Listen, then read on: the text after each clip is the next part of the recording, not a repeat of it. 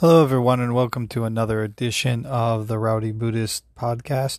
Today, we're going to be reading story number 6, in which I'm going to share with you another story from the text of the Miraculous Tales of the Lotus Sutra from Ancient Japan.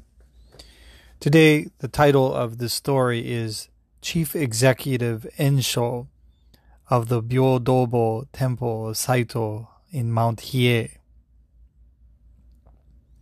Chief Executive Ensho of the Endakuji Temple was a man of the Enuma clan of Kaga province. Ensho spent every moment in the study of Tendai and Shingon teachings. Since he had received the precepts, he daily recited the Hokkekyo Lotus Sutra.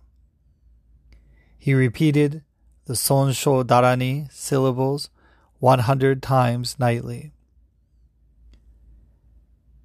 The syllables refers here are to the 87 Dharani invocations found in the Sonsho Darani Gyo.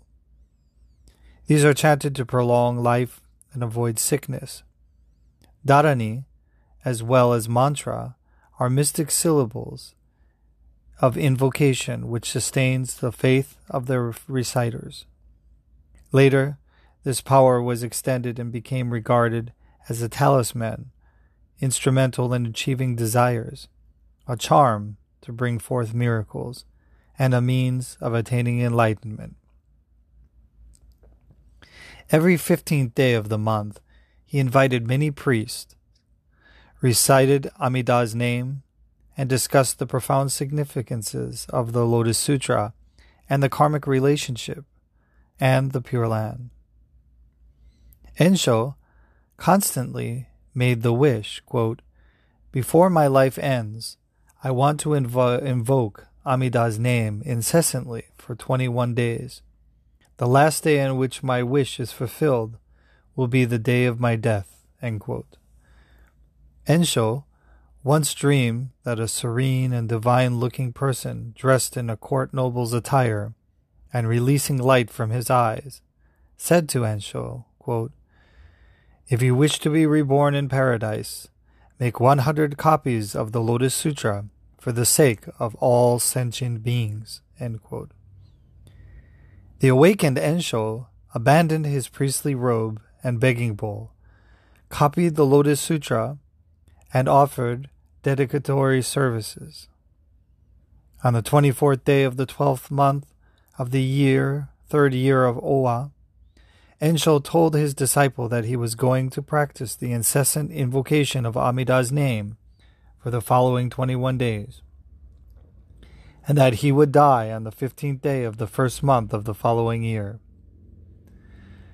On his last day, Ensho bathed, donned a clean robe, faced the image of Amida Buddha, and prayed, quote, "Since I am aged, my life will end and will not continue after tonight. I hope that you certainly will come to receive me," end quote.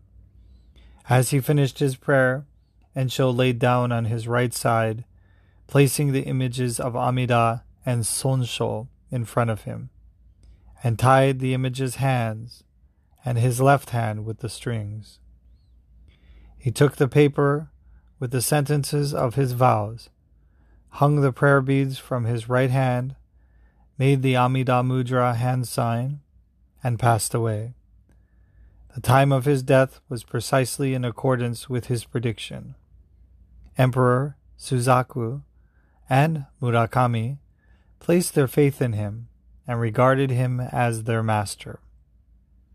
His death name, Jinen, was later granted to Ensho.